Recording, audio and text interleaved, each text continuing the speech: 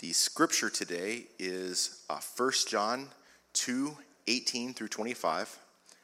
Dear children, this is the last hour, and as you have heard that the Antichrist is coming, even now many Antichrists have come. This is how we know it is the last hour. They went out from us, but they did not really belong to us. For if they had belonged to us, they would have remained with us. But their going showed that none of them belonged to us. But you have an anointing from the Holy One, and all of you know the truth. I do not write to you because you do not know the truth, but because you do know it, and because no lie comes from the truth. Who is the liar? It is whoever denies that Jesus is the Christ. Such a person is the Antichrist, denying the Father and the Son. No one who denies the Son has the Father. Whoever acknowledges the Son has the Father also. As for you, see that what you have heard from the beginning remains in you. If it does, you also will remain in the Son and in the Father. And this is what he has promised us, eternal life.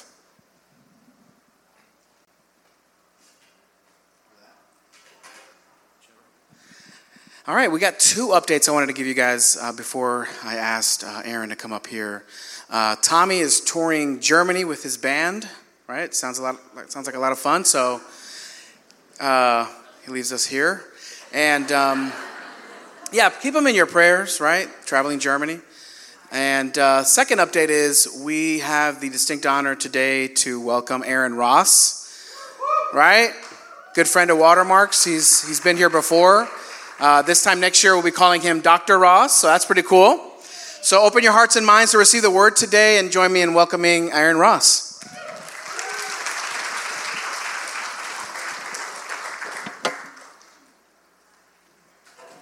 Hey, I'm glad to be here.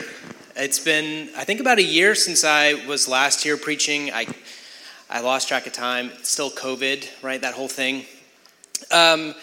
Probably you heard this verse and were like, oh, crap. Like, we're really going to talk about this? Which are usually my favorite ones to talk about are the ones that were like, oh, no, I don't want to do it.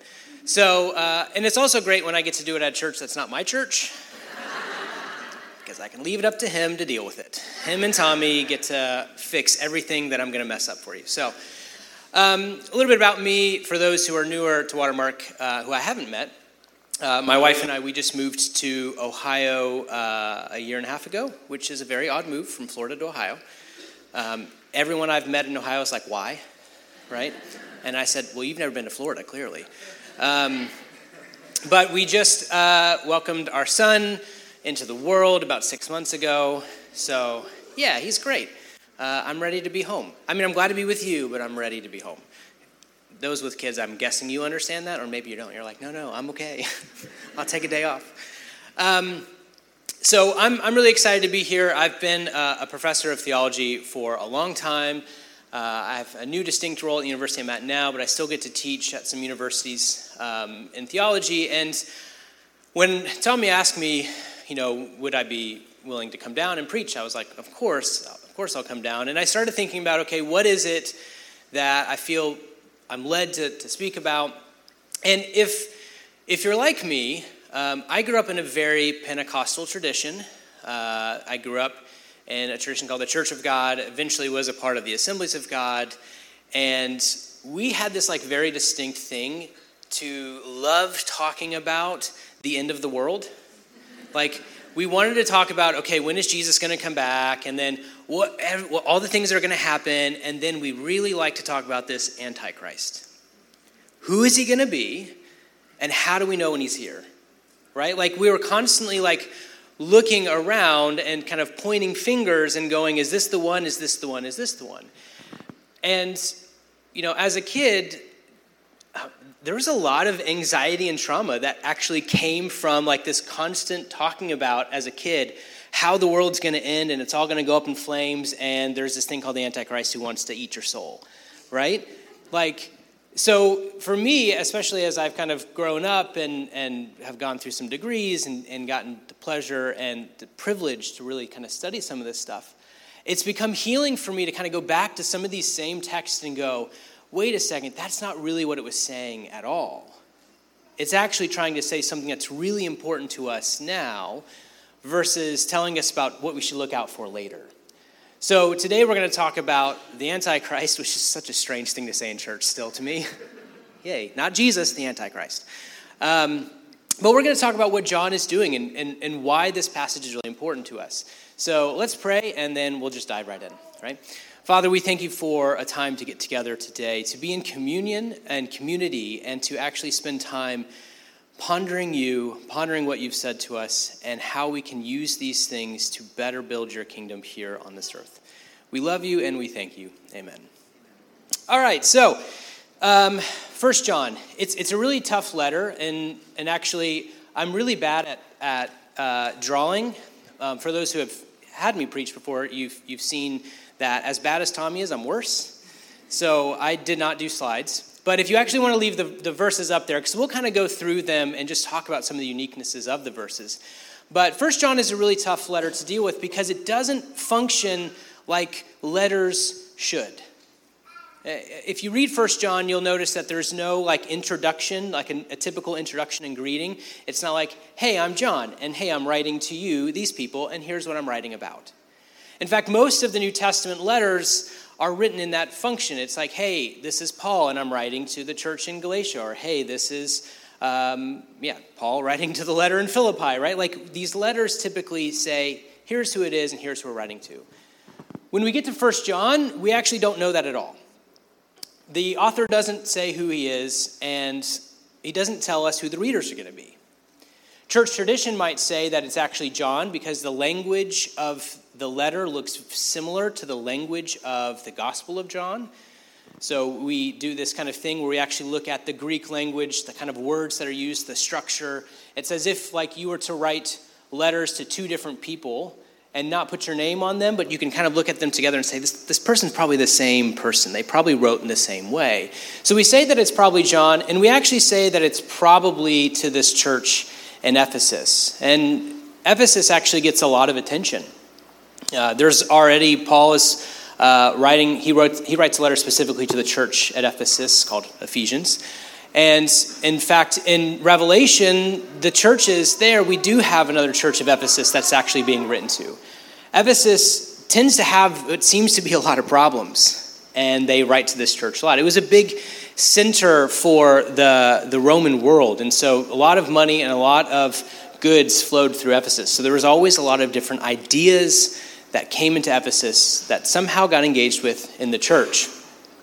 But beyond that, this is a distinct letter altogether. So if you go back and you read 1 John, you'll notice it doesn't function, again, like normal letters, and that it's not like, here's my point A, and here's my point C, and here's how we're going to get from point A to point C. He doesn't write like that at all. In fact, he actually kind of does this weird circular kind of writing where he talks about all of these paradoxes, light and darkness, following in the commands of Jesus and sinning, being someone of Christ or being the Antichrist. Like he talks in these paradoxes, and he goes at love and hate is a big one too, right? He kind of goes back and forth. He'll talk about following the commands of Jesus, loving and hating, and then he'll talk about the Antichrist. And then he'll go back and talk about following the commands of Jesus, loving and hating, and then talking about the Antichrist again. And so we get this distinct letter that because it's difficult to read, we often don't know what to do with this Antichrist figure. America, to make it kind of more modern day, I started thinking about, okay, where did this come from? Why do we look? If I grew up in this tradition that really wanted me to focus on here's who this person's going to be, where did that come from, right? And a few years ago, Robert Fuller, he's a professor, he wrote this whole book on basically the American obsession of determining who the Antichrist is. It doesn't surprise me that it's us as Americans who are obsessed with this, right? It's not really common anywhere else in Christendom. It's really us. And you start going back in history, and not even far history, you start seeing how many people we've called the Antichrist. 37%. This blew my mind. 37% of Americans thought Obama was the Antichrist. A legit, not a maybe he is, maybe he isn't. 37% nah, he definitely is. Right? Trump, Antichrist. Obama, Antichrist. Tommy, probably. Right? it doesn't matter who it is. We typically do it with like leaders, right? Like presidents, really starting with FDR. He's like kind of the first one to really be called the Antichrist. But then we start going back in history, and you'll notice that it happens. Well, I was going to say, after this, you might even think I am. That's okay. We'll actually get there. Maybe I am. When we start going back in history, we recognize that, again, this is a more modern perception, that we want to like use this term and try to figure out a figure. And so I started kind of going back, and if we kind of go back chronologically, we're actually going to jump all the way back to this saint, St. Augustine. You've probably, being around Watermark, have heard his name probably at some point, right? St. Augustine, who was a bishop and a theologian in the 4th and 3rd centuries. He was one of the first to really kind of state, not the first, he was probably one of the kind of pivotal moments, that's what we say it, pivotal moments from going a nondescript idea of Antichrist to the Antichrist, to a specific one that's going to be there. Now you might be going, if you grew up in the church at all, you might be going, Revelation, right, Antichrist. Well, surprise, it's not in Revelation. Like you can't find this term Antichrist there. It really is only found in a couple of John's letters. So Augustine really kind of actually turned it around from something else to a singular person. And Augustine kind of used this idea as a way to say that we're actually looking, or we should be on watch for this one person. But you go back a little bit, and there was another kind of lesser-known church father named Hippolytus, which is a terrible name. But, I feel bad for him still. But Hippolytus, he's not the last one either. That's got a bad one. He actually, in determining, trying to like, okay, what is the Antichrist going to look like? Well, he actually, in the second century, started saying that whatever the Antichrist, whether it's a group or a person, whatever it's going to be, they're definitely going to be Jews. And in reality, even that close to Jesus, there had become this rise of anti-Semitism, even in the early church, because there was this perception that the Jews killed Jesus. They're the problem. So Hippolytus already was trying to struggle with, okay, if there's an Antichrist, well, it's probably someone coming from the group of people who actually killed the Christ. I guess you might understand that logic, but it's still kind of warped, right? We go back a little bit further, and there's others, like a guy named Tertullian. He's actually around the same time, early 3rd century. And Tertullian tried to kind of counterplay him and Cyprian and Irenaeus, really kind of well-known church fathers. They try to make this interplay. Well, maybe it's not just a person. Maybe it's a group and a person. Maybe it's a bunch of people, but there's still going to be the one. But what I found the most fascinating was there was a guy named Polycarp. Again, I told you, not the worst name, Polycarp. Polycarp actually, from church history, studied with John, was a disciple of John. And Polycarp actually, when he was reflecting even on John's writings and teachings, Polycarp never once said that whatever John was talking about was a single person. Polycarp actually said that whatever the Antichrist thing is, it is a group of people. And even more than a group of people, it's an idea. And Polycarp in his day said that the people who are the Antichrist, because he still said there were some people who are the Antichrist, he called this group called the Doceticists. And the Doceticists were a really unique, interesting kind of like break off from the Christian world, from Christianity. I mean, you can't really say Orthodox because really it was before we had really a good set Orthodox creed, like the Nicene Creed, which would come a couple hundred years later. But the Doceticists believed this one weird thing about Jesus, and it's now since been called a heresy, and it's one of our kind of ancient heresies about who Jesus is. And the Doceticists believed that Jesus was God, but they only believed that he appeared to be human. So it's kind of like being a kind of, ghost, right? Where Jesus looked like he was human, but he actually wasn't human at all. He didn't have any physicalness to him. He didn't have a body, not a real body anyways. He was something else. So they believed he was fully God, but they didn't believe he was fully human.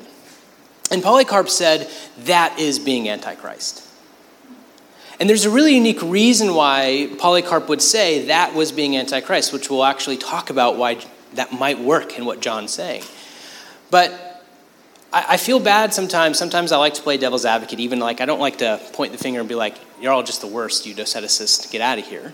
But they had a real reason for it. They really struggled with how do we talk about Jesus as being fully God and fully human when they actually believed that all this human stuff, the flesh, the world, anything that we talk about as physical was evil.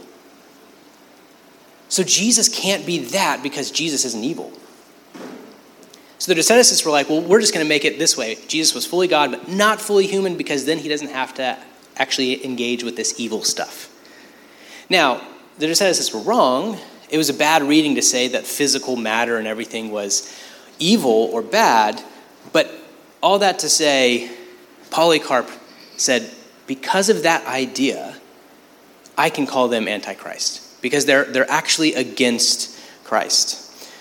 So that's our history, right? We see that as we go back in history, it becomes less and less specific and more kind of group-wise, right? It's not a person, it's a group, it's an idea, it's a way of being. So let's get into John, right? It's hard to talk about John kind of jumping right into chapter 2. And I even told Leo, I was like, when I first was like, yeah, I'm going to talk about this, some hours in, I was like, why did I say I was going to talk about that? Can I go back? Can I change now, right? Because it's really hard to just dive into the middle of this letter and really start to talk about what's going on. Because really, by the time we get to this statement on the Antichrist, or an Antichrist, or what he later is going to say in John chapter 4, the spirit of Antichrist, he's already kind of talked to his community, the people who are supposed to read it, most likely a cyclical letter. That's why it doesn't say it's to Ephesus church. Most likely it's a letter that was meant to be sent out. Everyone needs to hear this message, right? And by the time we get to John chapter 2, verse 18, he's already talked about some of those other paradoxes that I've told you about. He's already told his readers in chapter 1 to walk in the light. Walk in the light. Which for John, and that's John, 1 John 1:7, he makes really clear in 1 John 2:3, when he says walk in the light, what he means by that is follow the commands of Jesus. Follow what Jesus is saying. Look, I'm writing to you to kind of let you know you need to continue to walk in the light and to follow the words of Jesus. In fact, in 2:6, he even gets farther and he says, whoever claims to live in him must live as Jesus did.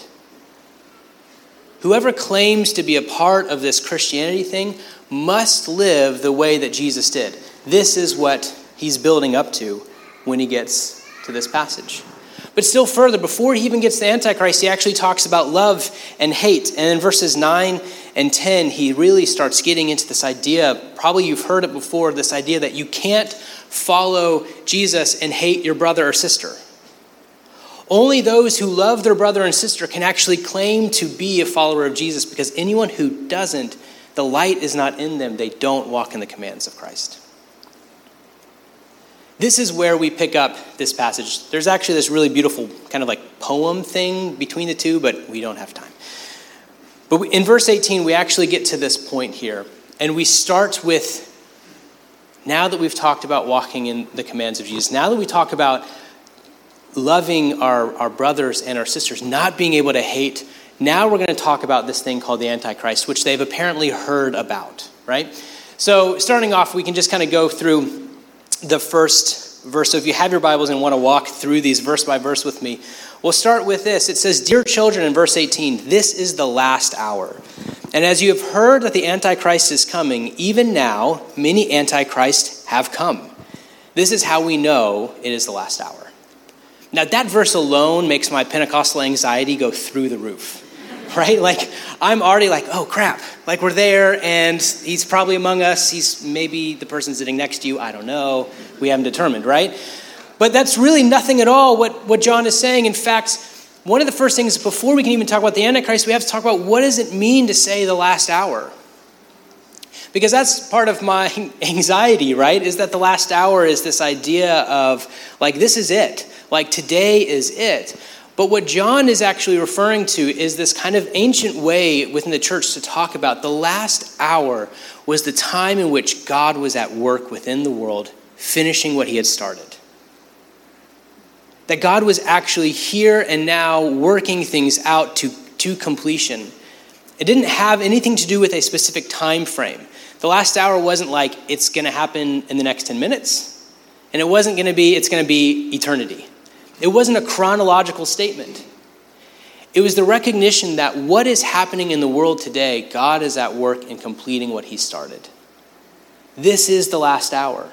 The last hour for the apostles was really understood. If we go back to Acts, and I know Watermark has gone through the book of Acts, but we go back to Acts chapter 2, this idea that Jesus has now left and the Spirit has come on the church. This was the last hour because the Spirit is now at work with the church in completing the work of God. It's a beautiful statement when we actually know what it means, and it's not quite as scary. It's something that actually goes, I love this. We're in this moment that we can say that God is at work in and among us in the completion of what he set out to do, right? And so John starts kind of in this way where he says, hey, we are in this last hour. God is at work with us, and we need to think about what is happening. And so the second term really in there is this idea of saying this: as you have heard, the Antichrist is coming. Even now, many Antichrists have come. So what is this Antichrist? Let's finally get into what I've been talking about for 20 minutes and haven't actually said, right? What is this Antichrist? Well, John's going to make it more fully understood to us as we kind of keep going down the path. But the really interesting part of this is he's writing this letter, whatever the Antichrist or these Antichrists are, he's not saying they're in your church. He's saying you've heard it.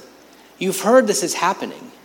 He's trying to warn them up front. There is something that you do need to pay attention to. There's something that you do need to look out for.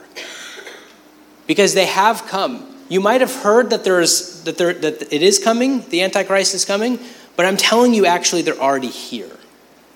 That's a big difference. You might have heard that it's coming, but I'm telling you many have already come.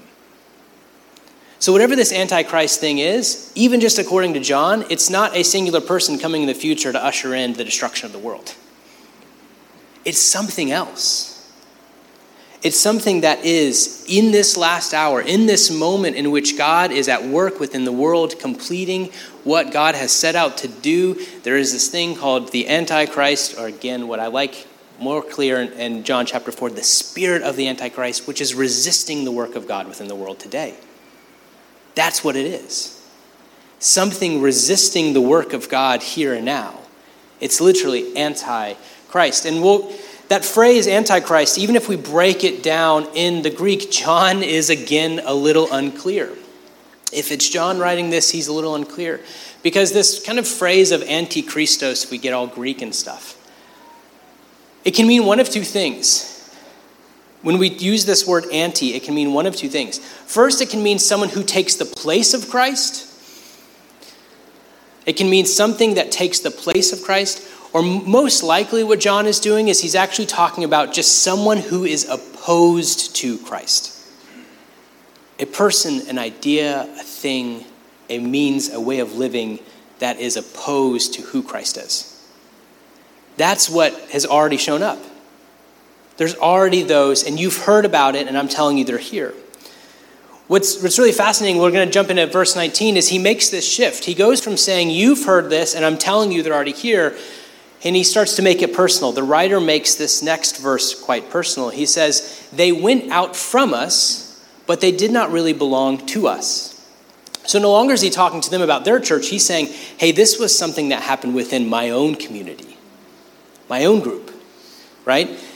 They went out from us, but they didn't really belong to us. For if they had belonged to us, they would have remained with us, but their going showed that none of them belonged to us.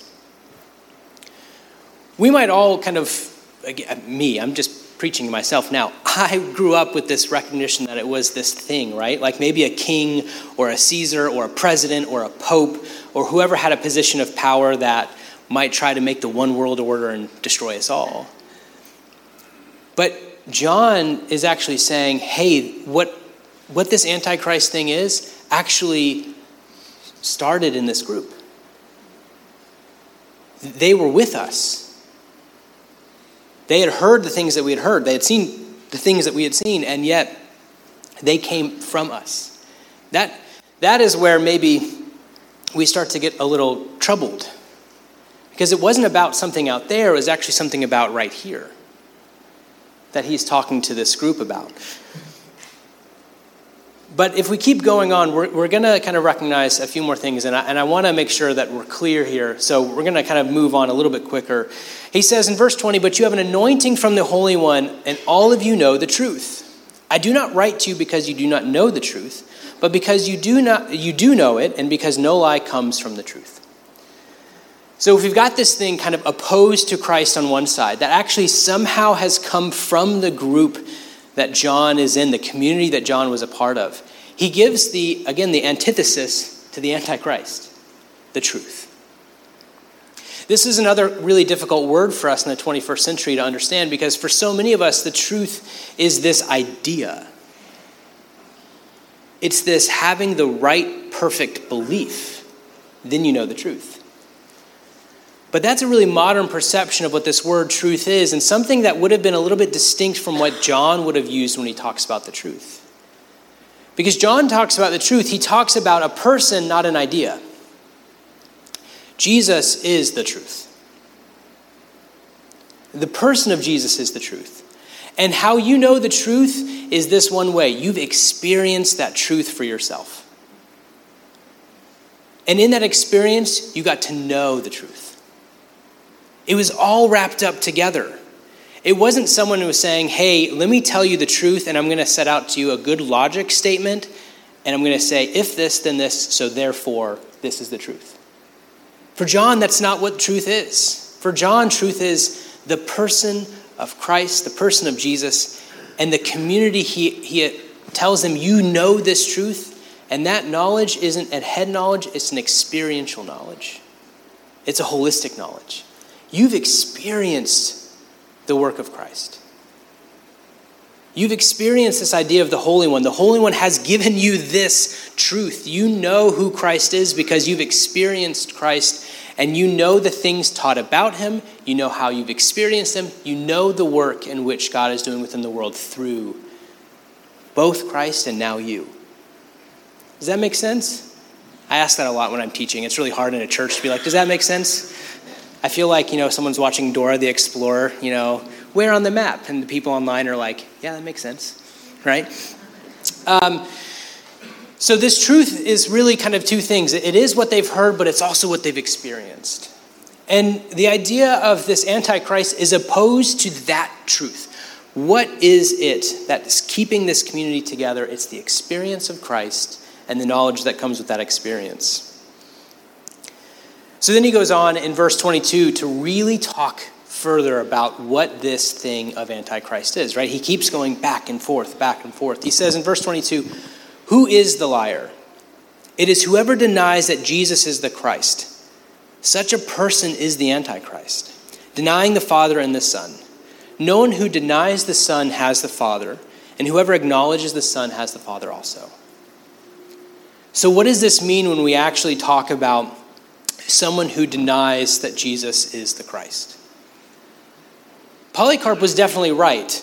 In some sense, when Polycarp kind of pointed out to the Doceticists, and he said that the Doceticists, that this group that said that Jesus wasn't fully human, they were enacting the spirit of Antichrist.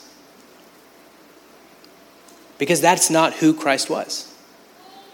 It was something, an idea opposed to the person of Christ. But you can maybe see what I'm starting to get at now. What John is trying to talk about when he's talking about the Antichrist, he's not talking about a person, he's talking about a thing that can happen at any time, at any moment. And this is what he's warning the church about.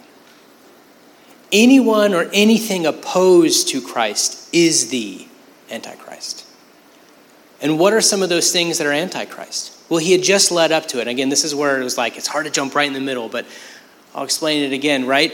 This is why he, before he got up to this point, talked about walking in the commands of Christ, being in the light, loving your brother and sister, not hating your brother and sister, following the commands of Christ, loving your brother and sister.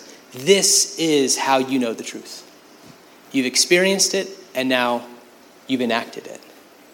Anyone who goes beyond this, anyone who denies that reality or who does something opposed to that reality, that person is the Antichrist. And the reason why I like the 1 John 4 clarification is because I don't like to even say they are an Antichrist as much as what John gets to in chapter 4 when he says it's the spirit of Antichrist. It's living out a reality that is opposed to Christ versus a reality that is actually engaging with Christ and fulfilling the mission of God, which he calls the last hour. Are you partnering with God here and now in this last hour, or are you doing things and acting in ways that is opposed to what Christ is doing? The reason why I think this is such an important passage to go through is that we love personification of the Antichrist. And we love it primarily because if I can point out who it is, I can say, at least I'm not that. If the Antichrist is Obama, my hands are clean. There's nothing that I have to worry about because I'm not the Antichrist and I don't follow that guy. Right?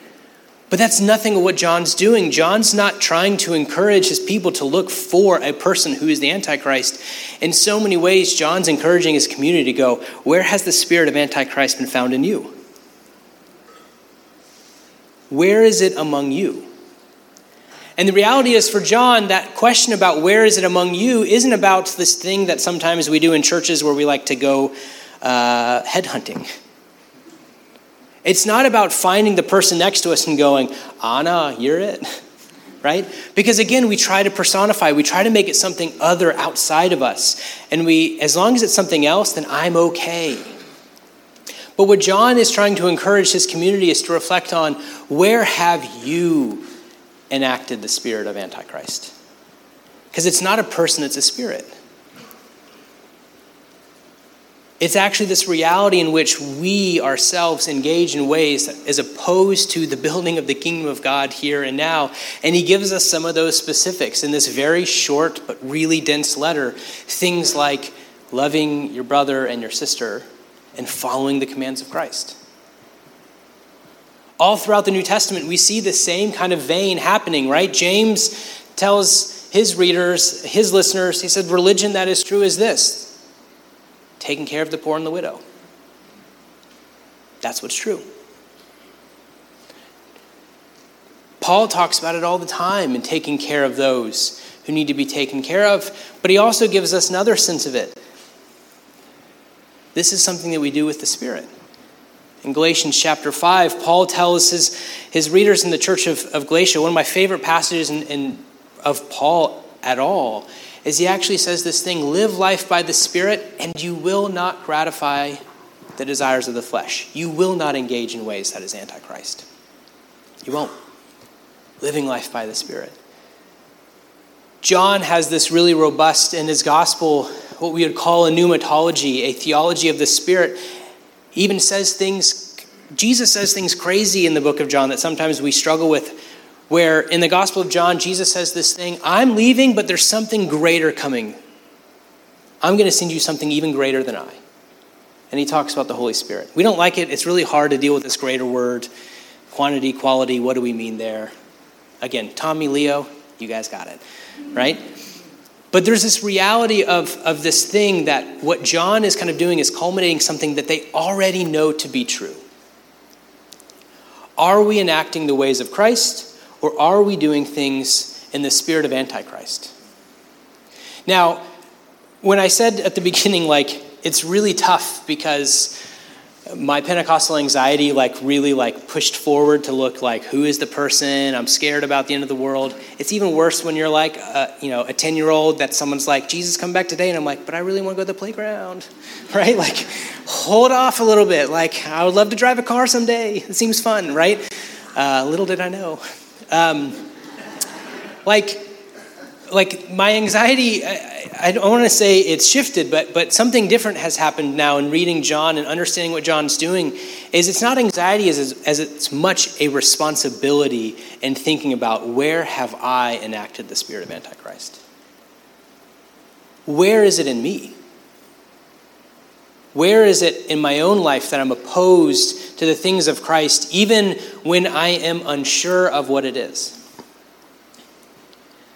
That's where the message becomes really tough. And that's why the readers or the listeners of 1 John wouldn't have necessarily loved what John was saying immediately, because he's pointing back to them. Who are these people? What is this spirit? What is this thing that you heard is coming, but actually is already here? It's those who listen, who know the person of Christ, and yet live in a reality that's against Christ.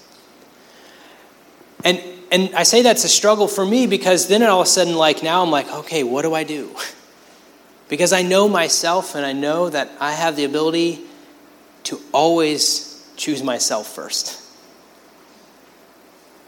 It's my first inclination, me over others, right? What I want over what God asks for. It's the constant struggle, I think, of all of us who want to follow Christ, is that we often choose ourselves over the other. And so when we talk about, how do we think about this as an important reality for a community like Watermark, I look back to what we just did before I started in this moment of communion.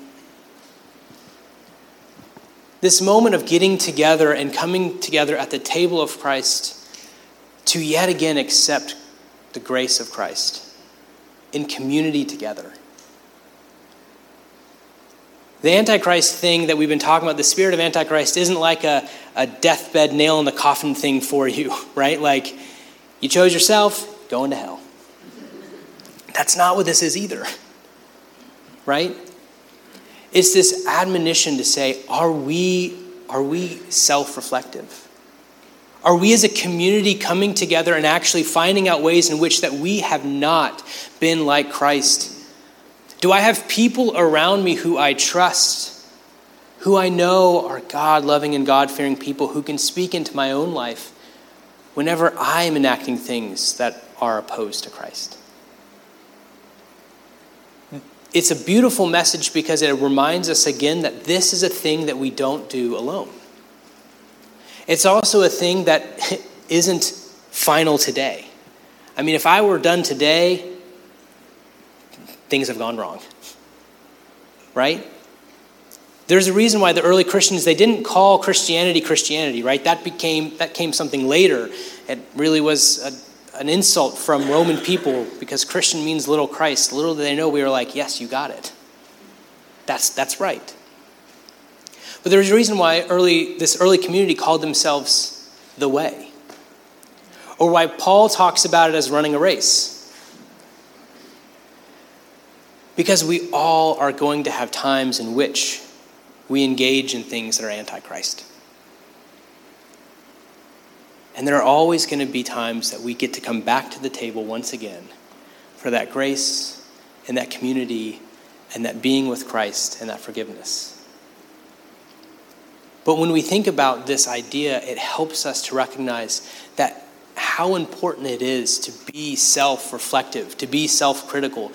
Not critical in the bad way, but you know what I mean, right? Actually, thinking about ourselves within a real way, going, where is it that I have gone astray? With that beautiful second part of the paradox, that it doesn't matter how bad I've been, I still can have grace. It doesn't matter how much I've done something that has been in the spirit of Antichrist, the Spirit of God is still with me today. As we move and work in a way to keep being with God in this last hour. John is beautiful because of how he has explained this idea to us. And I think once we kind of move past this personification, this one thing, this thing that I can kind of put out there, and at least I'm not that, I start to recognize how beautiful this grace of God really is. That even though I have this tendency, God's grace is sufficient. Right? but I also want to know, where is it that I've gone astray? I want a community around me that helps me recognize, where is it that I'm going astray? I want a community around me that is purposed in living out these commands of God, that walking in the way of Christ. I need that because I can't do it myself. And I need people around me who can point out when I've done it wrong. I think there's nothing more important for us as a group of Christians than to actually be reflective of who we are as Christians. It's easy for us to point the finger at other people. It's much harder for us to reflect where we need work. I said this to a friend yesterday. I said, it's really easy to be a Christian and not follow Jesus, but it's really hard to follow Jesus and be a Christian. Because following the commands of Christ is always harder than just saying, I believe the right things about Christ. So much harder. And that's where we need this community together. We need to be in this community to actually engage with who God is in this last hour and how we can actually be with Christ, experiencing Christ, showing Christ to the world, and reflecting where we may have gone astray. I think now I'm going to pray. Seems like a good time, right? And I think Leo will come do the Lord's Prayer. But I wanted to say about the Lord's Prayer, it's such a beautiful communal prayer because it does that very thing. Forgive us our debts as we also forgive those who've sinned against us. Help us focus on the right things always, right? Let's pray. Father, we thank you for a time where even when it's not the most fun thing to hear, we are open to what you have to say to us today, God. And we want to be people who live in this truth, in this experiencing of you and helping other people see that too. We are so thankful that amidst everything that happens within our own lives, we know that we have grace from you as we keep working together in this last hour to complete the work that you've set out for us to complete. We can't say much more than we love you and we thank you, and we are continuously saying we need your grace and we want to keep moving forward. It's in Jesus' name we pray. Amen.